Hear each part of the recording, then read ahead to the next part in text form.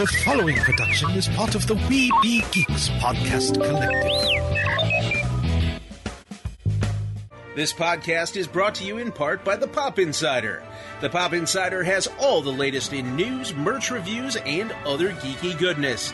Whether you're a wizard, a Sith Lord, or a superhero, fuel your fandom at thepopinsider.com. Sorcerer Radio.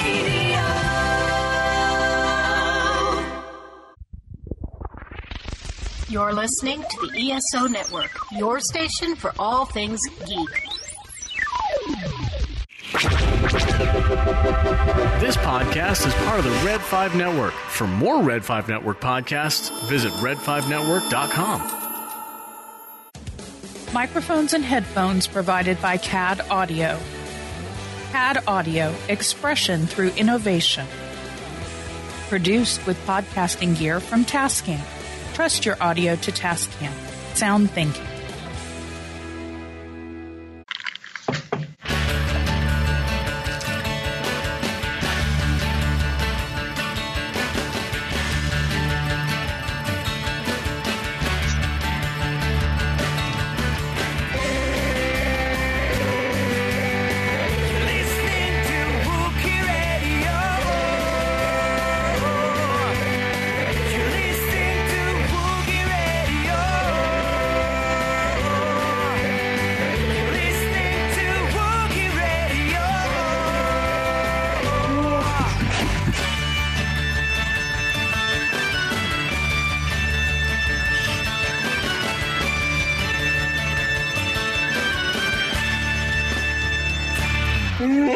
And welcome to another episode of Wookiee Radio. It is the Smugglers 3, Ken, Derek, and myself, Mike. And of course, joining us this week from the Pop Insider, it is the rock father himself, James. You got the echo now. I do. You got the reverb going on. I do have a little echo going. You know, it's a little bit of the arena vibe for the rock thing in an era where we can't go to arenas. So it's all good. If you want a little verb, we can do a little verb too. All right. And if you want it to sound like that morning traffic helicopter, well, we can do the morning helicopter bit as well. Probably don't need that. Don't need that. Yeah. A little bit of that goes a long ways. So, obviously, when we bring James or someone else from the Pop Insider, the Toy Insider, in the toy book, that means we're going to talk toys and collectibles.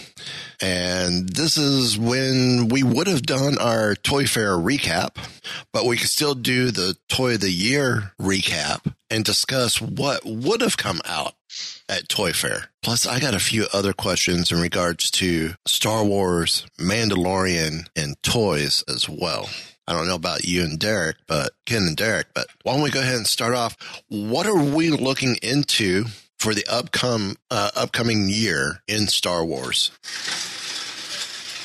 So let's start off with something totally fresh and totally unexpected, because as we are recording this episode today or tonight, I have seen something today that is brand new that no one saw coming. And that is that Mattel is getting into Star Wars games. So Star Wars games have traditionally been handled by Hasbro. You know, they've done Star Wars Monopoly and Risk and all of these different things over the years. Well, This licensing has become a big deal over the past couple years, where there is no master licensee anymore for Star Wars, which is what opened things up last year for like Diamond Select to start doing their Star Wars Select figures in the 7-inch scale, which is a scale that Hasbro had never done. Well, now it's crossing over into games. And Mattel did a big investor presentation. It was called their Virtual Analysts event, and that was to take the place of an in-person event that they usually hold in their showroom at the Javits Center during New York Toy Fair, where they basically meet with all the analysts that deal with all the investors and stuff, because they're a publicly traded company, and they do a whole big hoopla every year, and they show them some new stuff. So today it was revealed that they're going to start applying the Star Wars brand to games that have never had it before and products that have never had it before. So there's going to be Star Wars Scrabble and Star Wars Uno and Star Wars Magic 8 Ball. And I'd have to go back and check my notes. There might have been a Star Wars Kerplunk on that sheet. Oh, wow. But it's happening. And on that same note, so no one saw that coming. But one big change that we saw at the end of 2019 / beginning of 2020, a big surprise was that Mattel got into Star Wars plush. And they were first out of the gate with their 11-inch vinyl roto head version of the child. And they were one of the first in December of 2019 to reveal a digital render. And they were one of the first to market with that last spring. And, of course, you mentioned the Toy of the Year Awards. That won a Toy of the Year Award in the plush category. The toadies are handed out every year by the Toy Association. And it was also the #1 selling plush in the United States last year per the NPD group that tracks all of the retail sales. So first year, Mattel had a really great start by getting out of the gate first with their version of the child. So now, what do we have for 2021? Well, more plush. They're going to be doing more plush for Star Wars, but not just Star Wars. They're actually, it's a little bit of a sidetrack, but it's an important part of the story because it goes with the licensing. They're going to be doing some Marvel. They're going to be doing Amazing Spider-Man. Now, I see there, Ken, you've got the Costco version of Grogu, the child. That is the 11-inch vinyl head plush that they repackaged in a window box for Costco, put accessories with it. It's a pretty I was cool amazed toy. when Mattel first announced they were doing Star Wars toys. I was floored. It's like, wait a minute, because Hasbro, growing up in the 80s, Hasbro and Mattel were like giants fighting the whole time with Kenner. The three of them were like knockdown, drag out fighting. And now it's like, wait a minute, Hasbro and Mattel are both working Star Wars. Yeah, it's a very, very convoluted type of situation where, of course, Kenner became part of Hasbro. Yeah. And so that lineage has continued. But the fact that it is Lucasfilm ultimately that controls it under Disney, so since there is no master licensee anymore, they can open that up to all kinds of competitors working sometimes in the same aisle, because you're still going to have Star Wars Monopoly, but now you're going to have Star Wars Scrabble and Star Wars Uno. But then Hasbro's going to be back on the other side, and they probably still have Star Wars Bop It or whatever, And everything else. Yes, it goes on and on and on. So it's interesting because those two companies, Hasbro and Mattel, really combined, they own probably 80% of like the really iconic toy and game brands at this point. So by letting them cross over a little bit, and what I was going to say too about that split, when Star Wars split off with the master licensing, Disney also did Marvel. So Mattel's going to do the more Star Wars plush. They're going to do Amazing Spider-Man, and they're going to do just Shang-Chi, the Legend of the Ten Rings. Yep. Oh, yes. So they've got stuff coming out. But all of that was revealed today, just hours ago as we're recording here. Yeah, that's, like I said, growing up, it's like the only thing that those two companies seems like they don't have when it comes to legendary licenses would be like Ninja Turtles. Unless one of them has that now, too. Because I know Playmates had it originally. They still do. Well, you want to go down the rumor mill with Turtles right now on the Wookiee radio? Because you might be on to something here. That seems like the only one that's out there that one of them doesn't have. So Turtles is a very interesting thing that you've stumbled upon here. Because, yes, it's been Playmates for over 30 years. And if you notice, too, like we're just talking about the licensing, and it's that slicensing thing where they're slicing and dicing that license. Turtles were always 5.5-inch figures, which were like the He-Man figures, Masters of the Universe. It was that chunky 5.5. Well, think about the last 2-3 years, what you got going on with Ninja Turtles. Super 7 is doing 3.75-inch reaction figures. Yeah. And then they're also doing 7-inch Ultimates Teenage Mutant Ninja Turtles. And then you got NECA that's doing their Ninja Turtles in multiple scales. Well, sort of interesting sidebar here. About a year and a half ago, there was that animated movie that crossed over Batman with Ninja Turtles. Yes. So at the time, it was DC Collectibles or DC Direct, whatever name they were using at the time, was allowed to do Batman and Ninja Turtle figures that they sold as a GameStop exclusive. Well, now there's a more recent crossover that is Teenage Mutant Ninja Turtles and Power Rangers. So who owns Power Rangers? Hasbro. And again, as we happen to be taping this show, who has a big Toy Fair replacement presentation tomorrow morning at 10 a.m. Eastern Time with their investors? Hasbro. So there are rumors circulating that we're going to see Power Rangers and Ninja Turtles coming out from Hasbro. But that is completely, as we record this, it is a unconfirmed rumor. It might still be an unconfirmed rumor by the time this episode airs, or it could be hot news that everybody's jumping on. Well, it's when you're talking about how they're slicing the license up and you get all these different people putting out Star Wars, I didn't even make the connection, but that made it almost obvious what Lucasfilm Games did a month or 2 months ago when they made the announcement that everybody's going to be making games for Star Wars. It's like, wait a minute, Disney's just done exactly the same thing they did with their toys. They opened it up and said, okay, if you can make it and make it better than the next guy, go for it. Yeah, it is, and really, it can go either way. It can be really good for the consumers and the fans, or it can be really bad because there's that element of choice where you're giving different folks, different strokes for different folks because, maybe you collect this or collect that or you like this. There are some gaming people that really love EA, and then there's other ones that hate EA. And then they announced that Star Wars Hunters game that's coming out from Zynga, and Zynga has been known for mobile gaming. So some people were totally into it, some people weren't. In the toy aisle, it gets confusing, particularly with parents more so than hardcore collectors. Because if you're a collector, you know what you want. You're going to go get it. If it's mom and dad buying the toy and you're in the action aisle and you see Star Wars Mission Fleet, which is like 2.5 inches, and then you see Vintage Collection, which is 375, and then you see Black Series at 6, and then you see the 12-inch, and maybe your kid's just getting into Star Wars. That can be a little confusing. Yep. Well, what's the chances, though, that having them open up the toys so many people can do it, it actually lights a fire under Hasbro to actually start helping with their distribution so that people can actually get what they wanted from Hasbro? Because at this point, if people don't get what they want from Hasbro, they have other options now.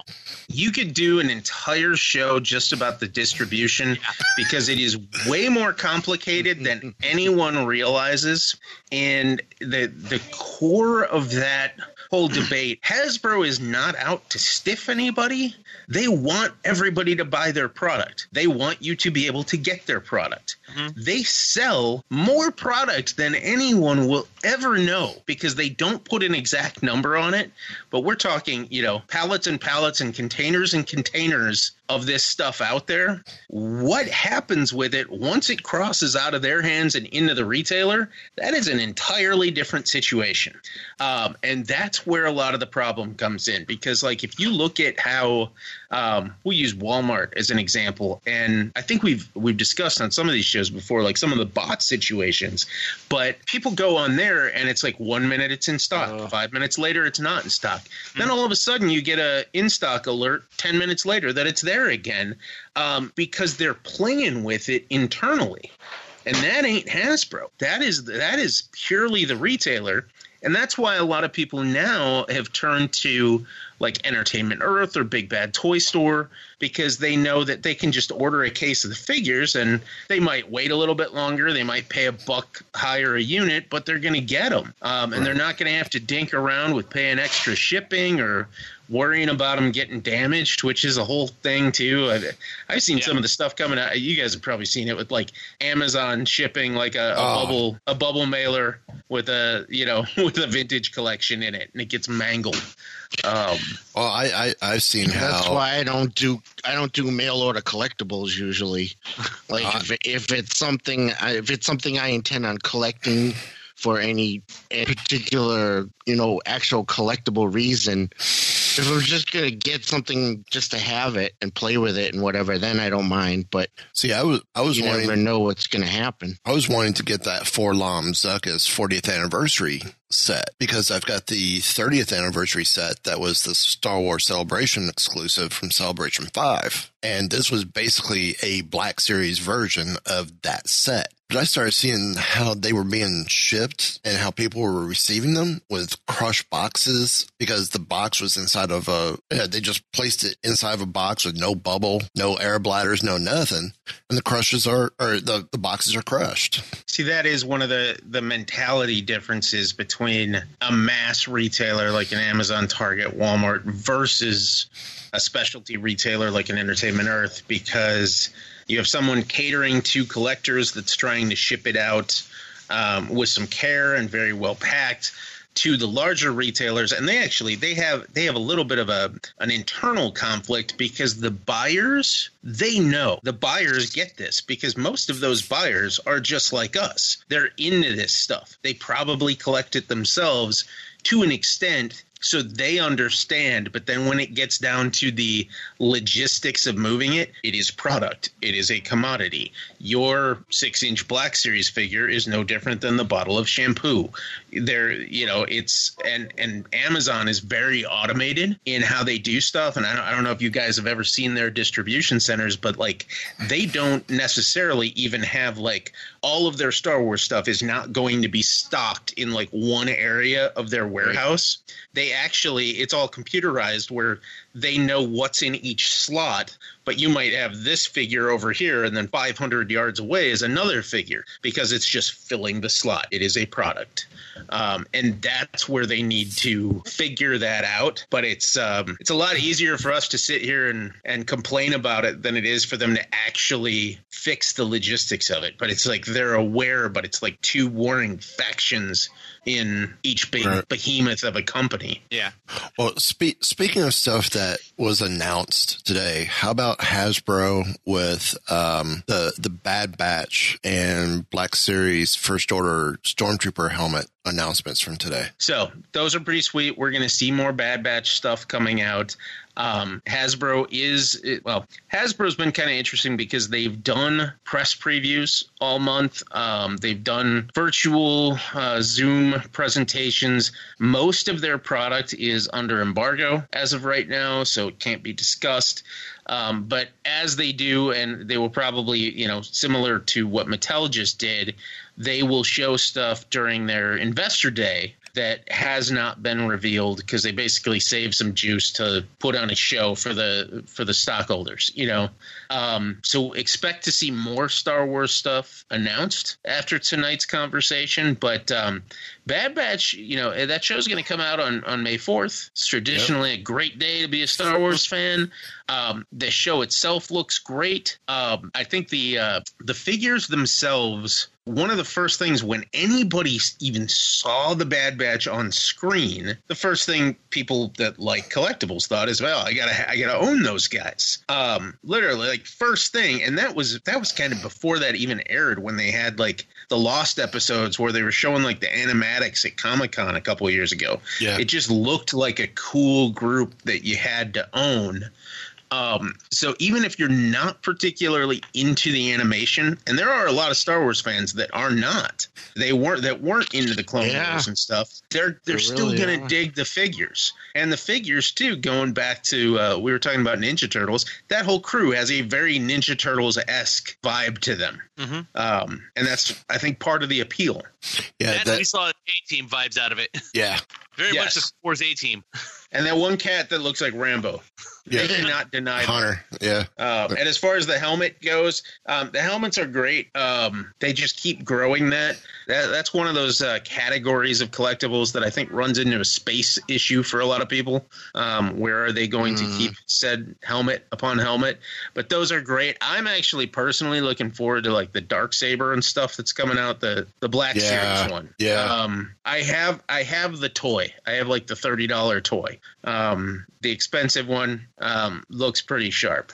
I've seen the toy out in the wild, which I was surprised, but I was going to say, I know of one company that's similar to like Ultra Sabers. They're called Rebel Sabers.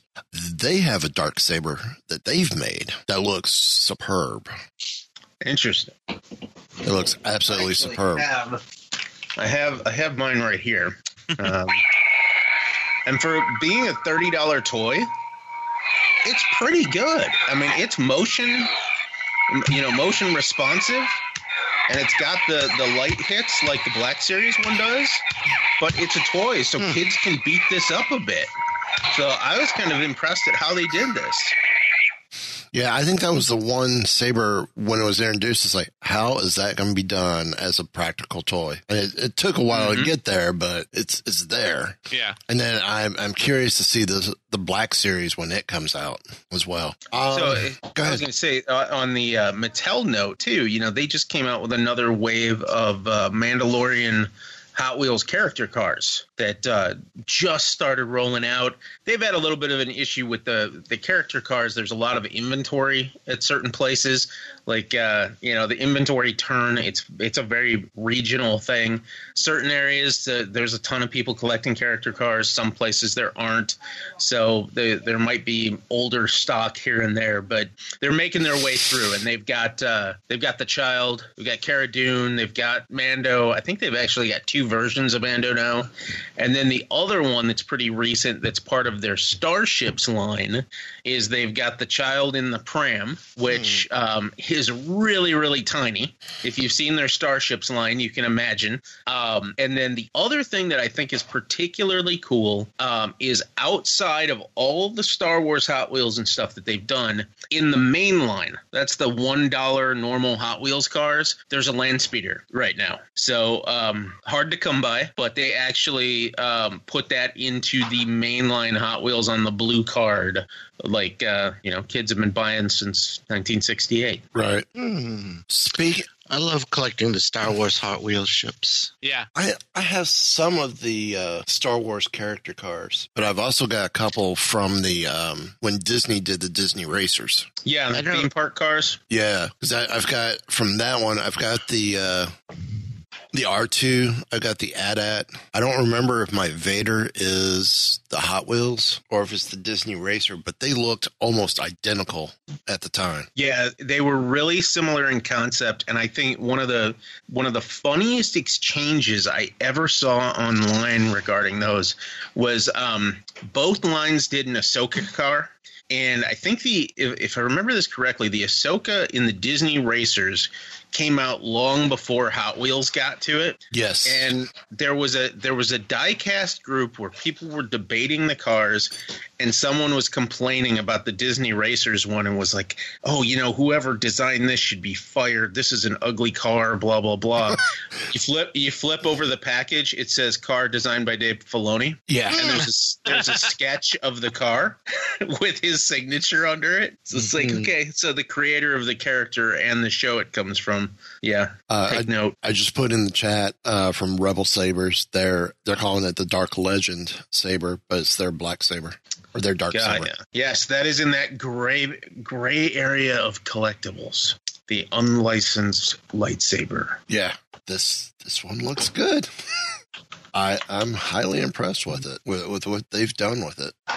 Back on that helmet note for a second. Do you think that the Black Series First Order helmet is like 5 years late? Yeah, I think that one's. I would not be surprised if that one's being marketed or coming out to be pushed at the parks at Galaxy's Edge.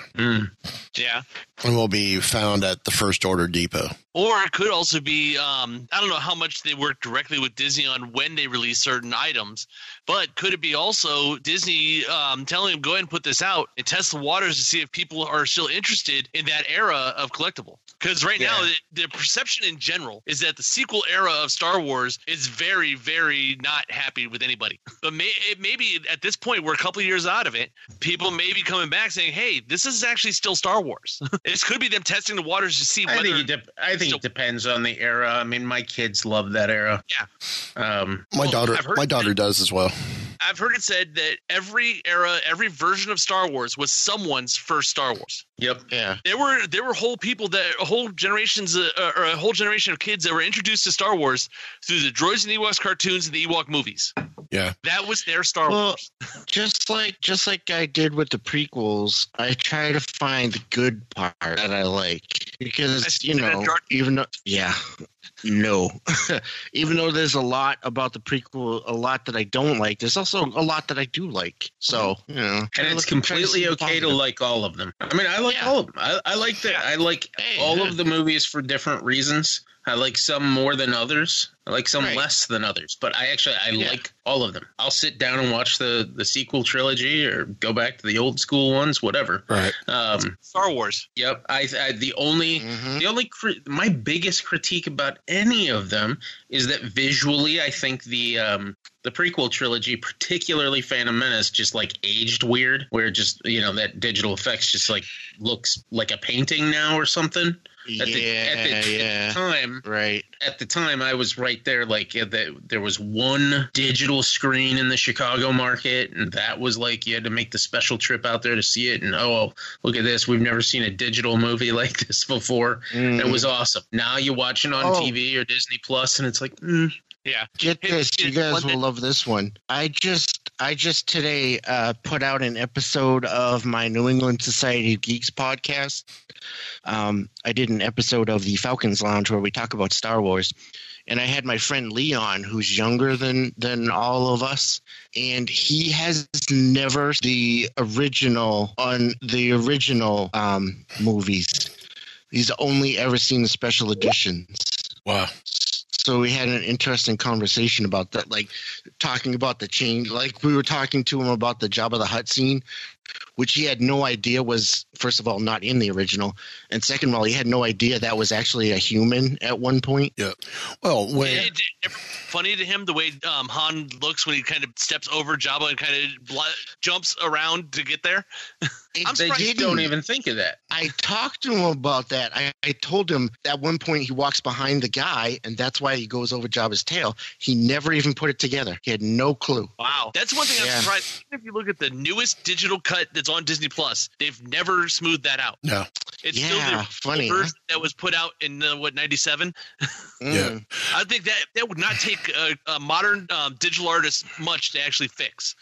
Now, you would think. When I showed the movies to my daughter before she experienced a Star Wars movie in the theater, of course, that was Force Awakens, I showed her the original, what was available as original uncut on DVD as from that 2-pack when it was. You got the special edition version, and then you got, as the bonus disc, was the uncut. Yeah, the Laserdisc versions. Yeah.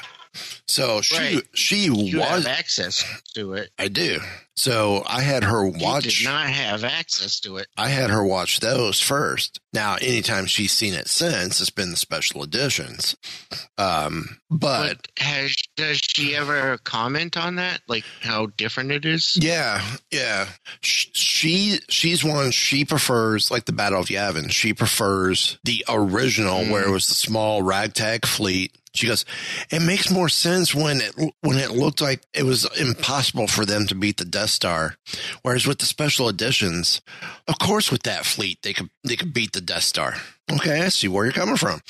And that's the problem I had with that scene in special edition is, of course, with a fleet that big, you can. I feel differently, but no, because you still got to go for the small exhaust port, right? But you got to think, even the fleet they show you on screen.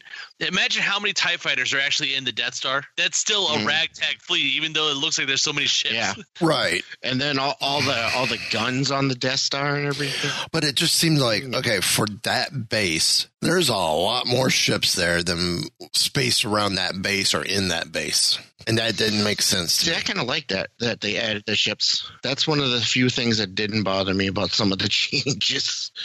But that was just A New Hope. I mean, some of the other changes, I was glad to see the Jabba scene, but I almost wish they left it with the original human and just renamed them. Yeah, some other character. And it had that, Jabba's looking for you. Right. And have Harrison re-record some of the lines. Yeah. Yeah. That would have been so much easier. Mm-hmm. Jib of the butt. Now, what else are we expecting in the Star Wars realm of toys and collectibles? Stuff later this year. Obviously, the past couple of weeks, and we've seen some of these like Fan First Fridays and things coming up. I think we might even have one this week. I think so. There is no shortage of Black Series and Vintage coming out. A lot of the premium stuff is starting to roll out again, the Hot Toys and all of that sideshow type action. Particularly once we get over the hump with this Hasbro investor event, we will maybe see a little bit more of what's coming out towards the fall. But right now, highly embargoed or not yet shown to anybody, stuff that's going to be tied in with the Bad Batch, with the Boba Fett series coming out. I'm going to guess with Andor. Yes, and then of course they're prepping that stuff as well. And then on the flip side, beyond toys, you're going to have a whole bunch of tie-ins from Disney consumer products that's going to go out through Shop Disney and Disney Store and everything. So they're putting it together again. But if you sort of look what they did last year, we had Mando Mondays. And then this year, they flipped it over. They're doing a year-long Marvel Monday thing right now. The must-have Marvel merch. So look for that to end and sort of flip back to Star Wars again, because when we go live action, you're not going to see a lot of live action content until the end of this year again, when Book of Boba Fett comes out. And then timeline wise, probably next April or so for Mando season 3.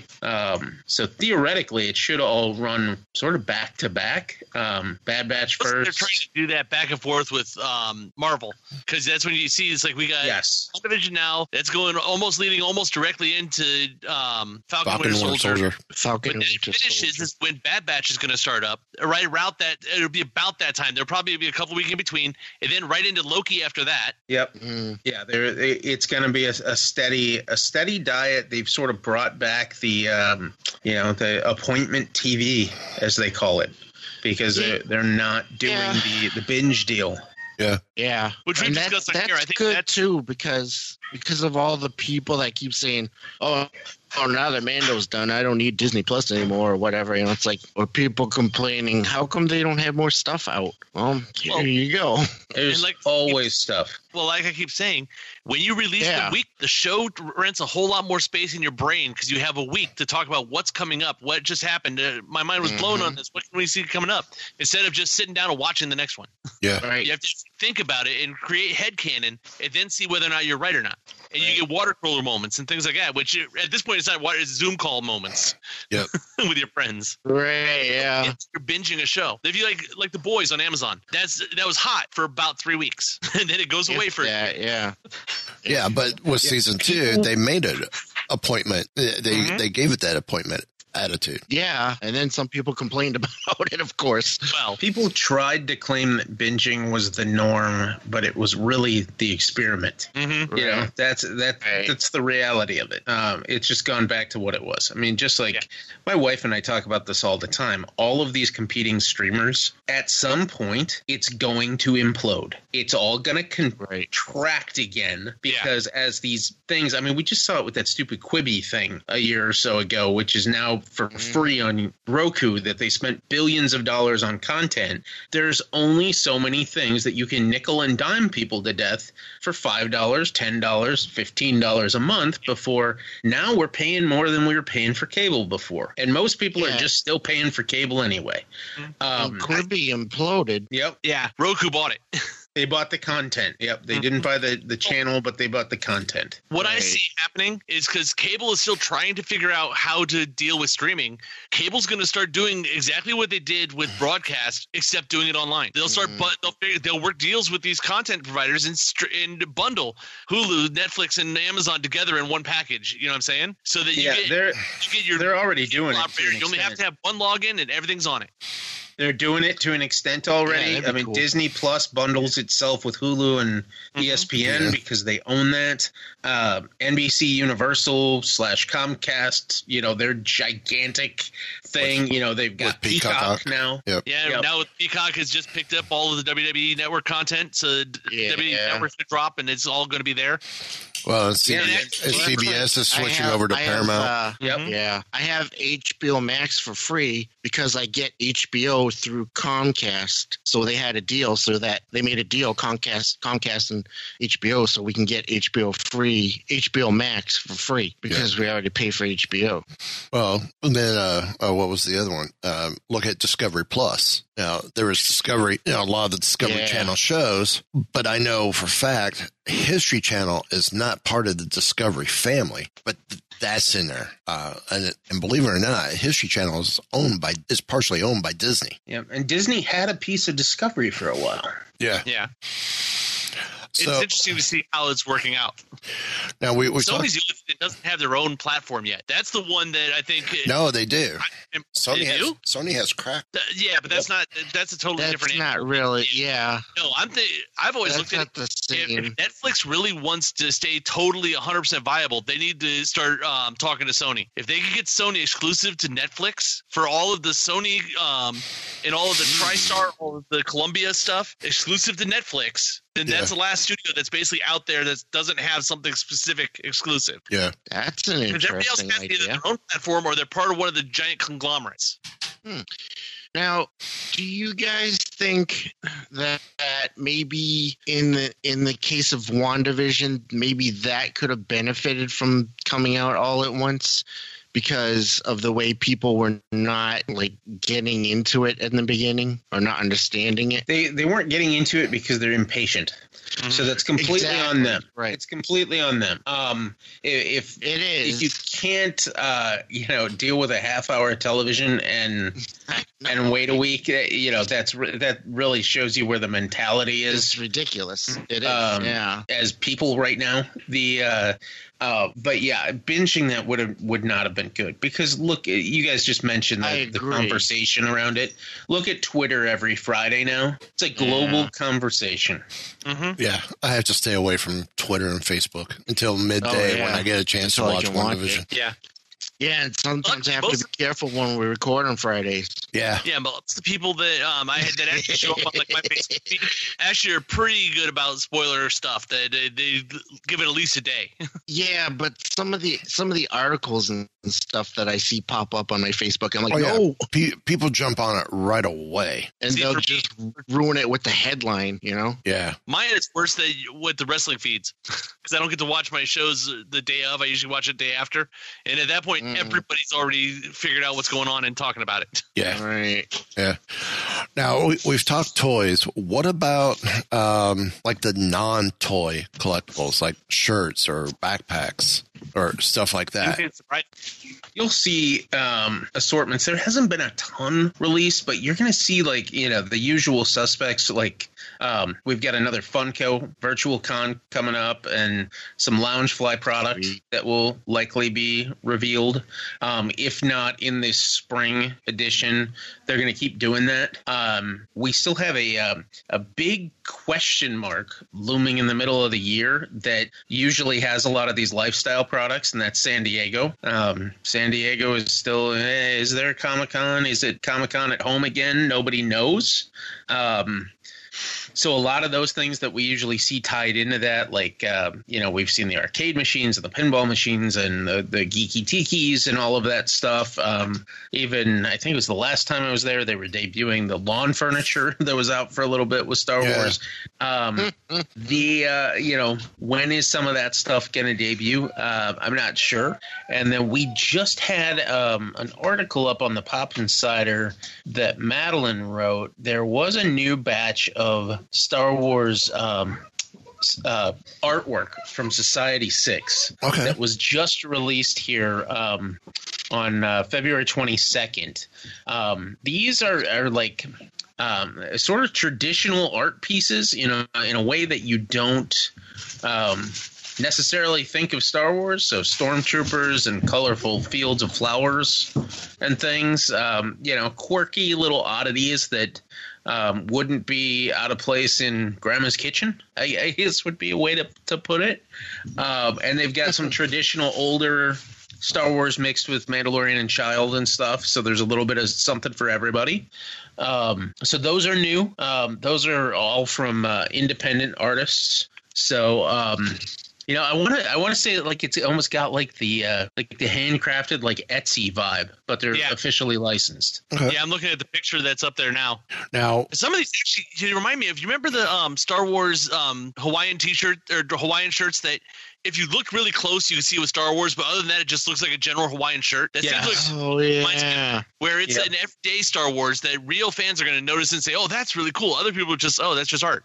Yeah, and then there's Diamond Select just unveiled a bunch of product the other night. Talk about licensing again. Back on that, they've got Diamond Select is doing Power Rangers and G.I. Joe statues now, but Diamond Select has Gentle Giant, so they've been doing the busts and stuff for years. They've got a new assortment. There's a new Vader bust that is pretty sharp that's coming out.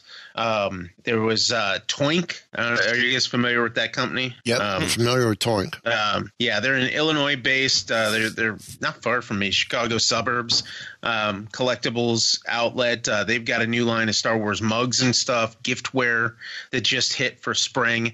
So it's coming out, but it feels a little bit quieter than usual on the lifestyle front for Star Wars, at least for right now. And I really think it's just because that sort of like spin-off consumer product side of things tends to go hand in hand with some of the live events that we're missing. Now, what about stuff like we've partnered with them in the past, BioWorld or Heroes and Villains? BioWorld, I have not seen anything new from lately. Heroes and Villains just rolled out a new collection fairly recently. Mm-hmm. A bunch of brand new Mandalorian stuff just came out. Yes. Yep. Because and keep in mind, we're still only like 6-8 weeks out from when that Mando Mondays thing ended. There was a lot of Star Wars product released over that 9 weeks at the end of last year. So it might be that we're just kind of naturally in the lull of the cycle right now until Star Wars Day kicks up. So as we head towards May, we're going to start seeing more announcements. And of course, we just saw part of that now with the Bad Batch. But I'm kind of expecting to start seeing a little bit more stuff tied to the High Republic. But at the same time, I don't necessarily see the fan excitement around that I think they're hoping for. I haven't seen a lot of fan excitement over the High Republic. I know me personally, I'm excited. I'm listening to Into the Dark right now, and I'm loving it. Yeah. And I love the. I haven't even started any of it yet. I'm halfway through that one. And from there, I'm going back to Into the Light, listening to that one, the Charles Soule one. But I've been reading the comic as well, and I absolutely love everything going on. And would love to see figures based around these, whether it's the 3 3/4 or Black Series. I'm sold on that. I'm just like I've been sold on the Galaxy's Edge stuff, but it's, I wanted to touch real quick. You said somebody was putting out Cara Dune merch, but we know Hasbro is coming out and they're canceling anything that is based with Cara Dune on it at this point in time. What are you guys seeing as backlash with the whole Gina Carano being let go with Cara Dune? I think most people just honestly don't care. There was a couple days of whatever, either way. Grand scheme of things, people forget and move on from any controversy very, very quickly. As time goes on, it becomes less and less relevant. What I was talking about when I mentioned Cara Dune was the Hot Wheels character car. Right. Excuse me. That has nothing to do with her as an actress, and it doesn't have any likeness there at all.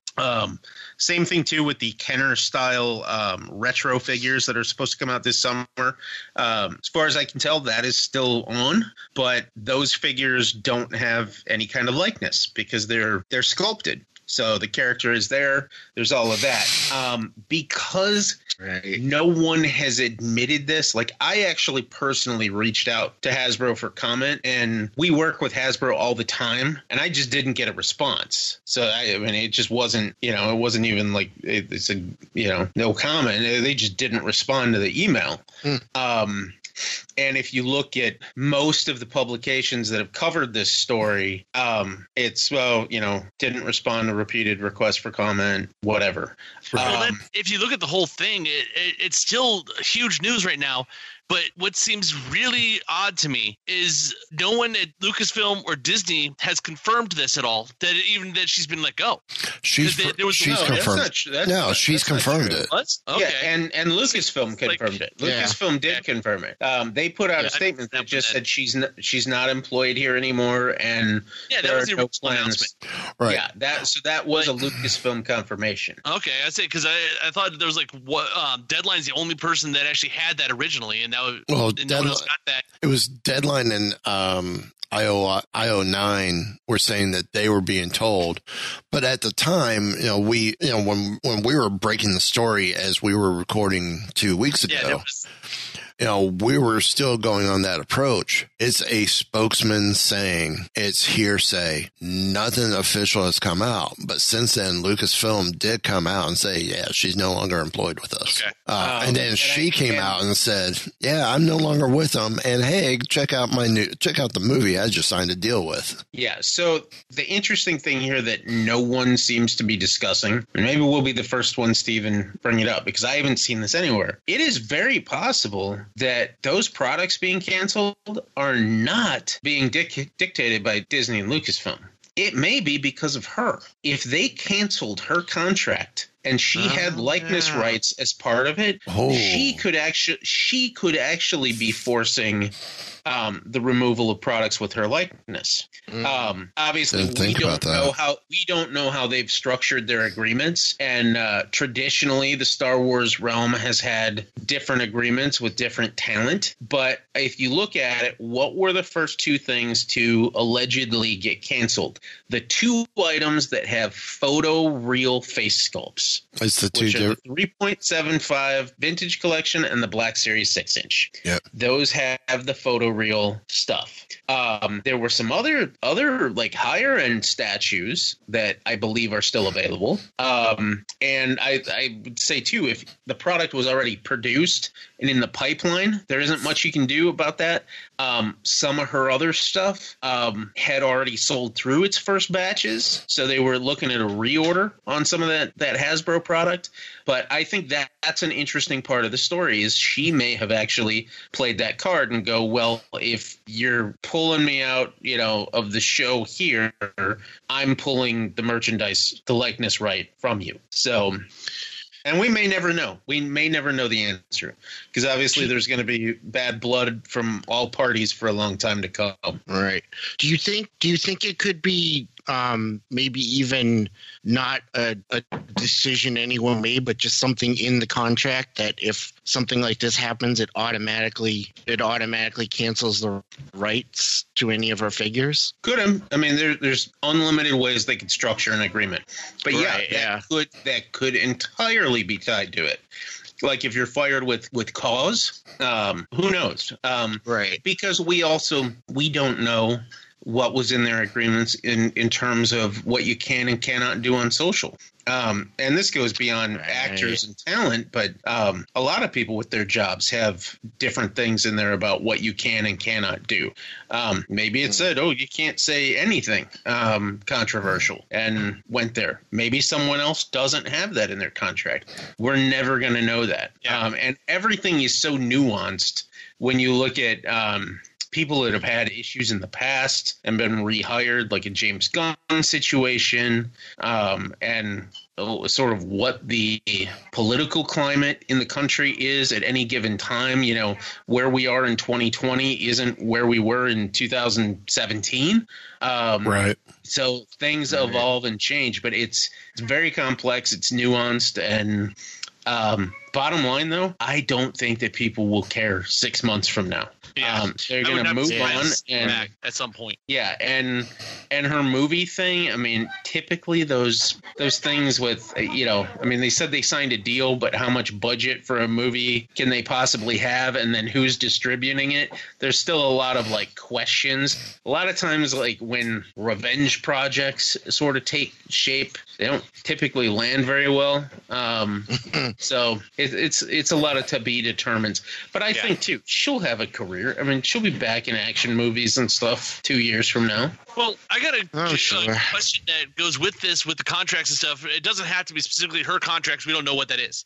But what's the how common is it possibly to have where an actor would actually get royalties on toys and products put out? Because I know, like WWE's wrestlers, a lot of times will have royalties on their merch. Correct. Now, do actors in some of these franchises get that sometimes also? Yes, 100%. That might be why it's something like these Hasbro toys are canceled, but the high end stuff is not, because she gets 1% of the royalties. And again, that could come down to likenesses. Might be getting royalties based on her actual face scan versus the Kenner style one that somebody sculpted. So many different ways. I mean, there's famously with Star Wars figures from the old Kenner collection, you know, most of the actors didn't have likeness rights for that. That's why when Hasbro relaunched with Power of the Force, why there are characters that were missing for so many years, because they couldn't even show them on the packaging because they didn't have merchandising rights for some of the actors. Like, I don't know if they ever even made any figures, but like those twins from the Cantina, the two women. Right. Never had figures. That was a whole big thing. I don't remember if they ever got figures, but almost 20 years ago, I remember that being discussed, because that's part of your deal on the vintage collection is they have a photo of even if it's, you know, essentially an extra. A lot of the Star Wars figures we know and love are based on people that are essentially background actors. Yeah. They were not in masks. So it wasn't like a Hammerhead where Lucasfilm owns it. You're now talking about those ladies' faces. Yeah. And the problem some of that was a lot of times I've heard from other things, like some of the guys that are actually doing research in the Cantina, that they don't even know who the actors were. They may know exactly what they look like. They don't know who it was. There's no names. They were like day players that got their cash and walked away. Yeah, and that's one of the strange things about it. I mean, now the industry's structured differently, so you can track down. I mean, they know who the guy is that was wearing the Constable Zuvio suit on the Force Awakens. You know, have a semi-trailer to hold all the paperwork for one movie. Yes. So that stuff exists, and it's, you know, much better record keeping at this point. But yeah, there's no way to pinpoint all of that. But it would be interesting, I guess, to see now what other oddball characters have they not made figures of just because they can't. Well, let me pick up the phone and call Steve Sansweet. I'm sure he has a list. Yeah, and I'm sure he'll answer you too. Yeah. So is there anything that hasn't been discussed that we need to bring up to the forefront? Not yet, because we're still a little early in the Star Wars marketing cycle for 2021. There's been cool stuff, but as far as like new product hitting the shelves, there just isn't a ton right now. I mean, there's some new Mission Fleet hitting, which, believe it or not, those are selling for kids. You know, they get a lot of flack from the collector side of things, but they still do move a lot of product. So that stuff's out there. I've been seeing the Galaxy of Adventures line move a lot too. See, and I think that line is about dead. That's the weird one, because that was the 5-inch figures. Again, you get into the different scales. They're sort of cool looking figures, but they did such a weird launch with that. The first 2 waves. See, that's a cute looking figure right there. I mean, it's got sort of that Disney Infinity vibe. But then if you want that Disney Infinity vibe, you go buy the Disney toy box. But what they did that was weird with Galaxy of Adventures is the first couple waves of figures they put out were simply repackaged 3.75s from like the 2 years prior. So it was really, really basic Han, Chewie, etc. They came in those cylinders. They ended up at Five Below like a year ago. I think they're probably still floating around. I have Boba Fett up on the So then they relaunched it as these more stylized figures, and they look pretty good, but it just seems like they didn't take that to the levels they could have, and that was almost the scale that felt a little unnecessary because it was so close to the traditional, like, oh, if you're going to do 5-inch, just give me 4-inch type of thing. At least with the Mission Fleet, even though they're smaller scale, it fills that gap that like the Play School Heroes used to be in, which like flip side, Mattel's Imaginext line typically does really big business. You know, kids love like the Batman figures and all that stuff that they do in that micro-sized chunky scale. And with Mission Fleet, you're not only getting a kind of cool-looking articulated figure, but they're able to affordably give the kids vehicles. And that's one of the problems with any larger size right now, is to pull off an affordable Millennium Falcon that your figure can ride in, or an X-Wing or something, is really, really pricey. And the Mission Fleet at least gives the kids those ships at a fairly reasonable price that the parents can afford. They're actually not bad looking ships either. Yeah. No, not at all. Major changes I've seen, I think, from that I've heard from other podcasts talking about just remembering in vintage toys from like the 80s, where like the really cool, what everybody remembers as the Millennium Falcon, with the original Millennium Falcon put out for Empire was $25. Yeah. I mean, that was expensive for the 80s, but still, it's only $25. A regular figure, like your ATSTs, were like $10 to $15. Where now, that Millennium Falcon's $250. See, and again, you talk about these pieces of the story that get lost after all of these decades. A lot of collectors now, and especially, maybe some of the old schoolers do, but the new generation certainly doesn't know this. And there's also, if you ever run into the people too that you talk about toys and you talk about prices, and then they start doing well, come make it in the U.S. type of, you can't do that right now. And where it all changed, and Kenner was at the forefront of this, was in the Reagan era. There was all kinds of legislation that came in the mid-'80s that really pushed everybody to start offshoring. Kenner was making product, they went through that weird thing too. The beginning of the Star Wars products, some of them are even marked General Mills, because Kenner was part of the General Mills Product Corp before it spun off.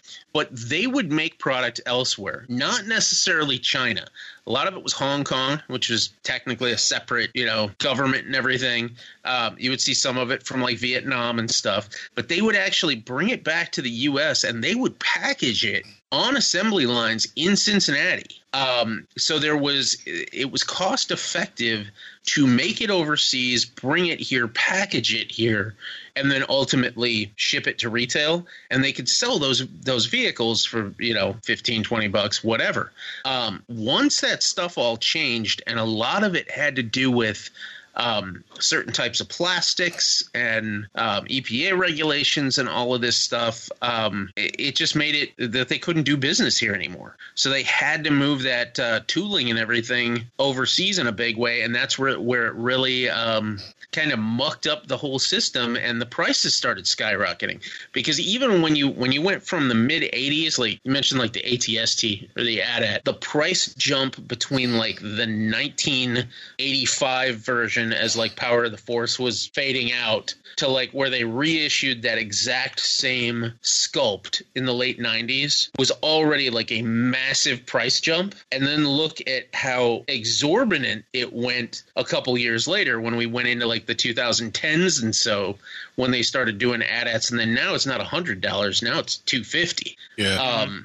So it's only gotten worse. Well, it's like the latest version of the Millennium Falcon, the Galaxy's Edge, where it comes with Chewie, a couple Porgs, and Hondo. $350. Yeah, for I saw a vintage it collection. at the Target. Saw it at the Target. And they have the we got like the security wrap on it, you know, like the wires. Walk out the door with the Falcon. And then if you when they have put some on clearance, it's down to $200. It's like, okay, that's still a little high.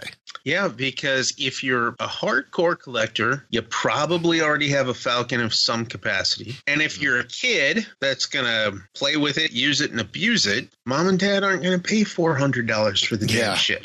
Yeah. Well, so if you look at that Millennium Falcon for $350, if I have $350 to put on that, I would have thrown another $100 on it and got the Pulse Razor Crest. Yeah. Which would have been a way better deal.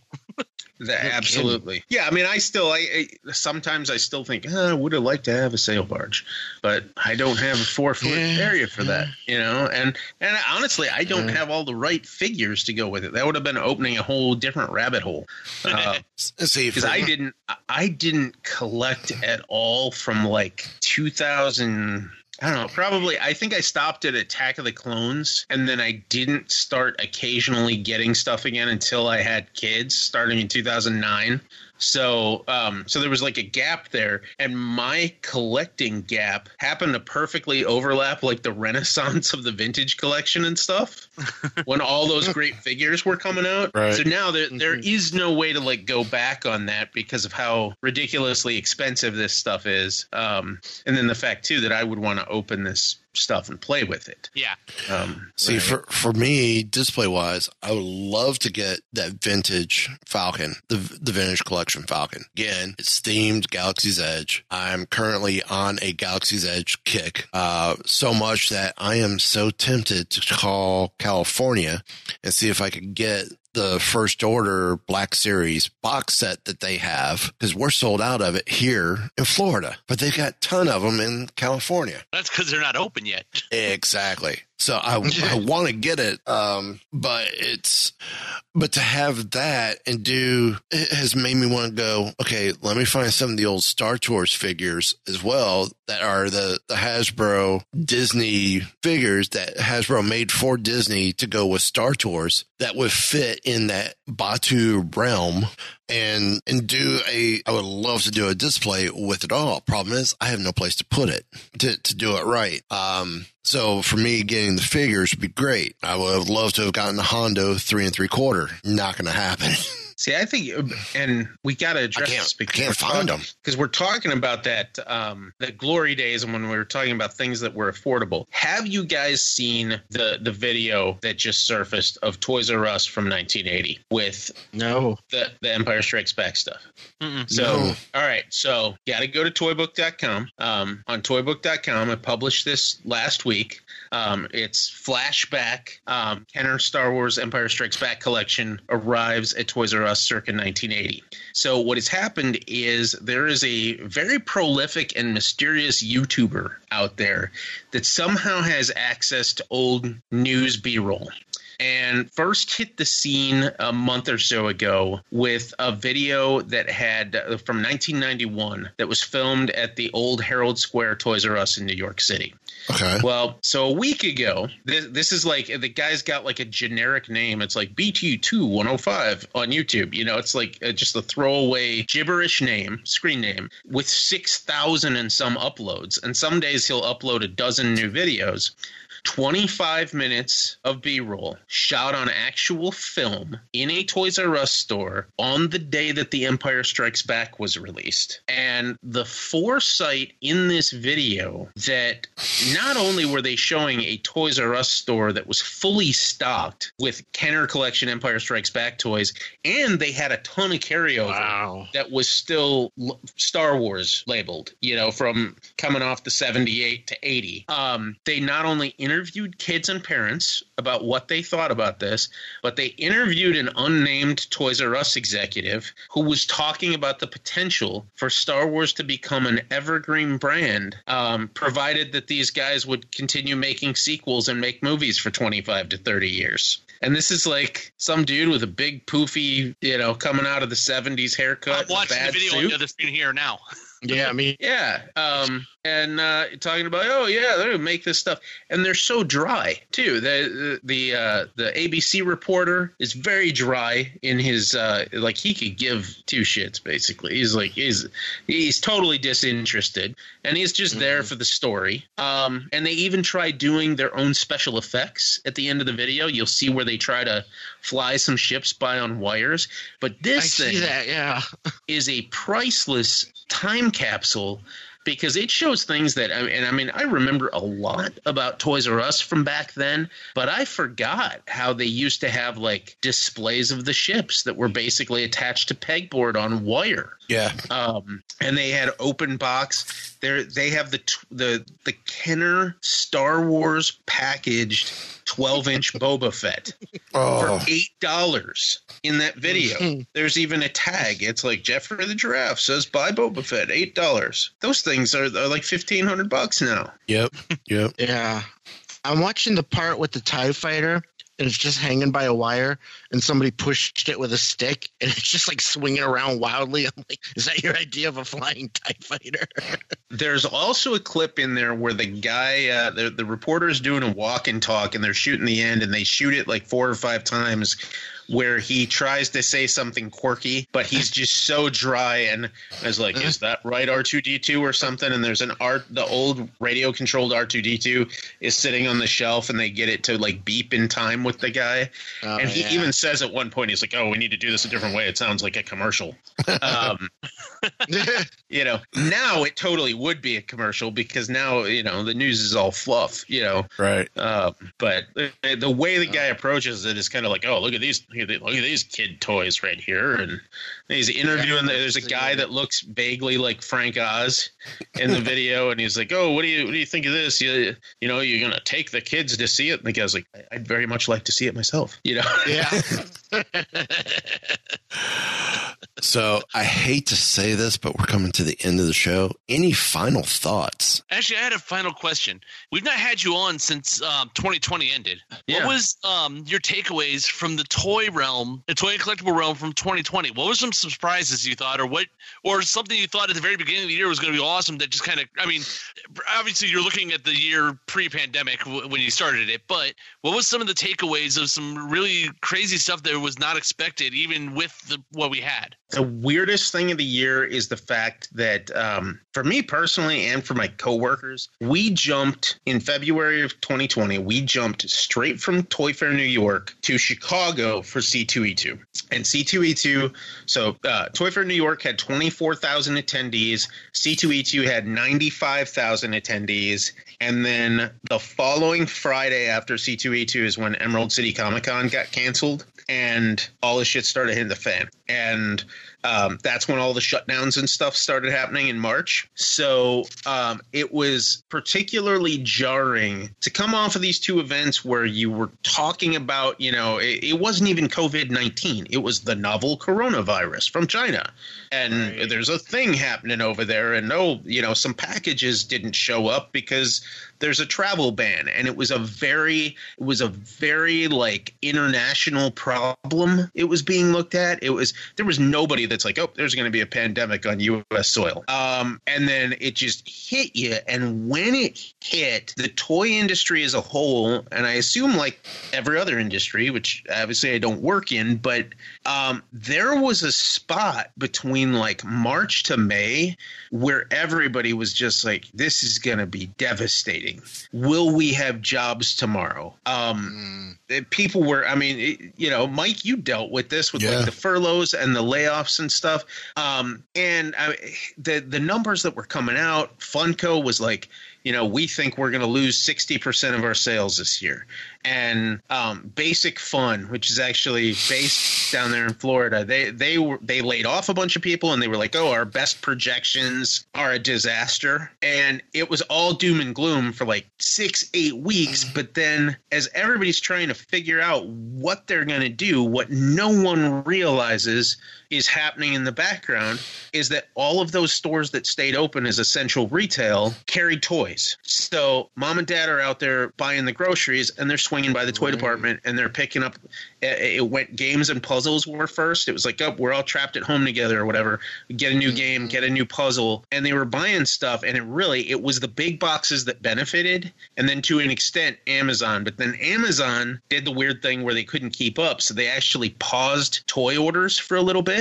But I would say, so the biggest surprise overall is the fact that, second quarter numbers ended up sort of sucking, and there was a little bit of a disconnect where toy sales at the register were up. So they would say, U.S. toy industry is up, but the reorders hadn't kicked in for the toy makers yet, so they were showing declines. And then when all is said and done for the year, the U.S. toy industry, and this is the talking point you go back on anytime you hear somebody go, kids don't play with toys anymore. They just look at their screens. The U.S. toy industry made more money in 2020 than it has made in history. The entire industry, it was up 16%, which is impressive on its own. The U.S. toy industry, which usually brings in anywhere from 24 to 27 billion dollars, did $32.6 billion last year. And a lot of that too, it will be hard to meet those numbers this year because there was stuff in there that was a lot of one-time purchases because families couldn't go places, so they tried to make their backyards and stuff magical. So they maybe bought a swing set or trampoline that was $500-600 or more that they're only going to buy once because their kids are only going to be little ones. And maybe they were never going to buy that swing set or that trampoline, but they did last year.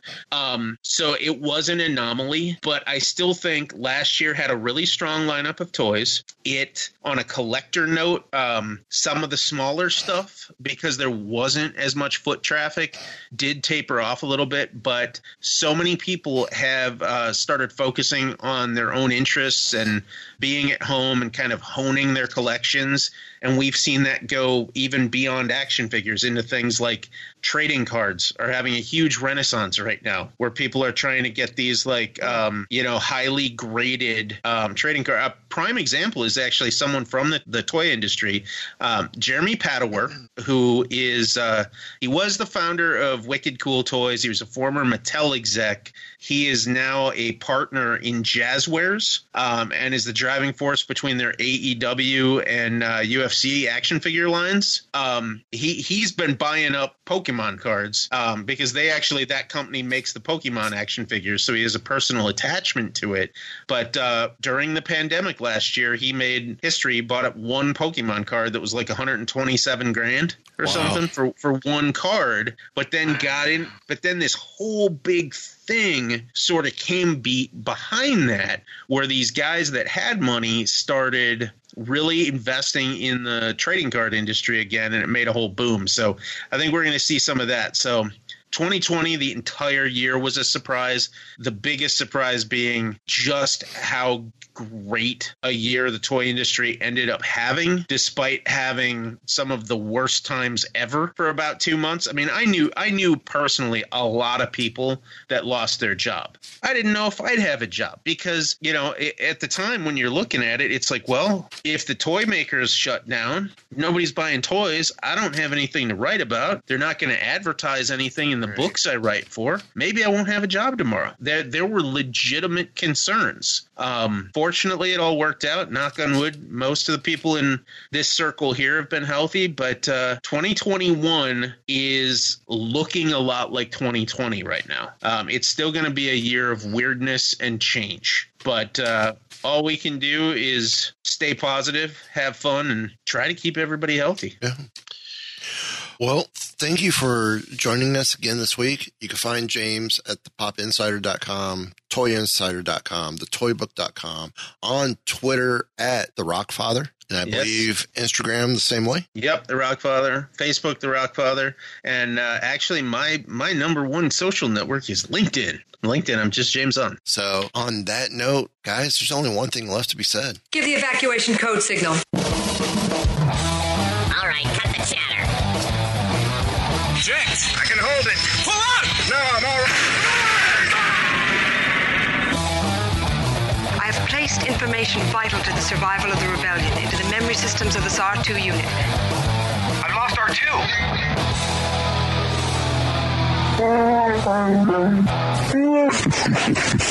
These aren't the droids you're looking for. What is the Soul Forge podcast? Join Sean and his guests as they talk about sex, geekiness, witchcraft, Star Trek, awkward dates, poetry, life, the universe, and everything else. Interviews have included writers, atheists, a rap star from Australia, a reality TV star, and a sex goddess from San Diego. If you have a story to share or just want to listen to one, check out the Soul Forge podcast. The Soul Forge. Let's find out together. This has been a broadcast of the ESO Network. Be part of the crew and help support our shows by donating to our ESO Patreon or by shopping at the TeePublic store, which can all be found at www.esonetwork.com. The ESO Network, your station for all things geek.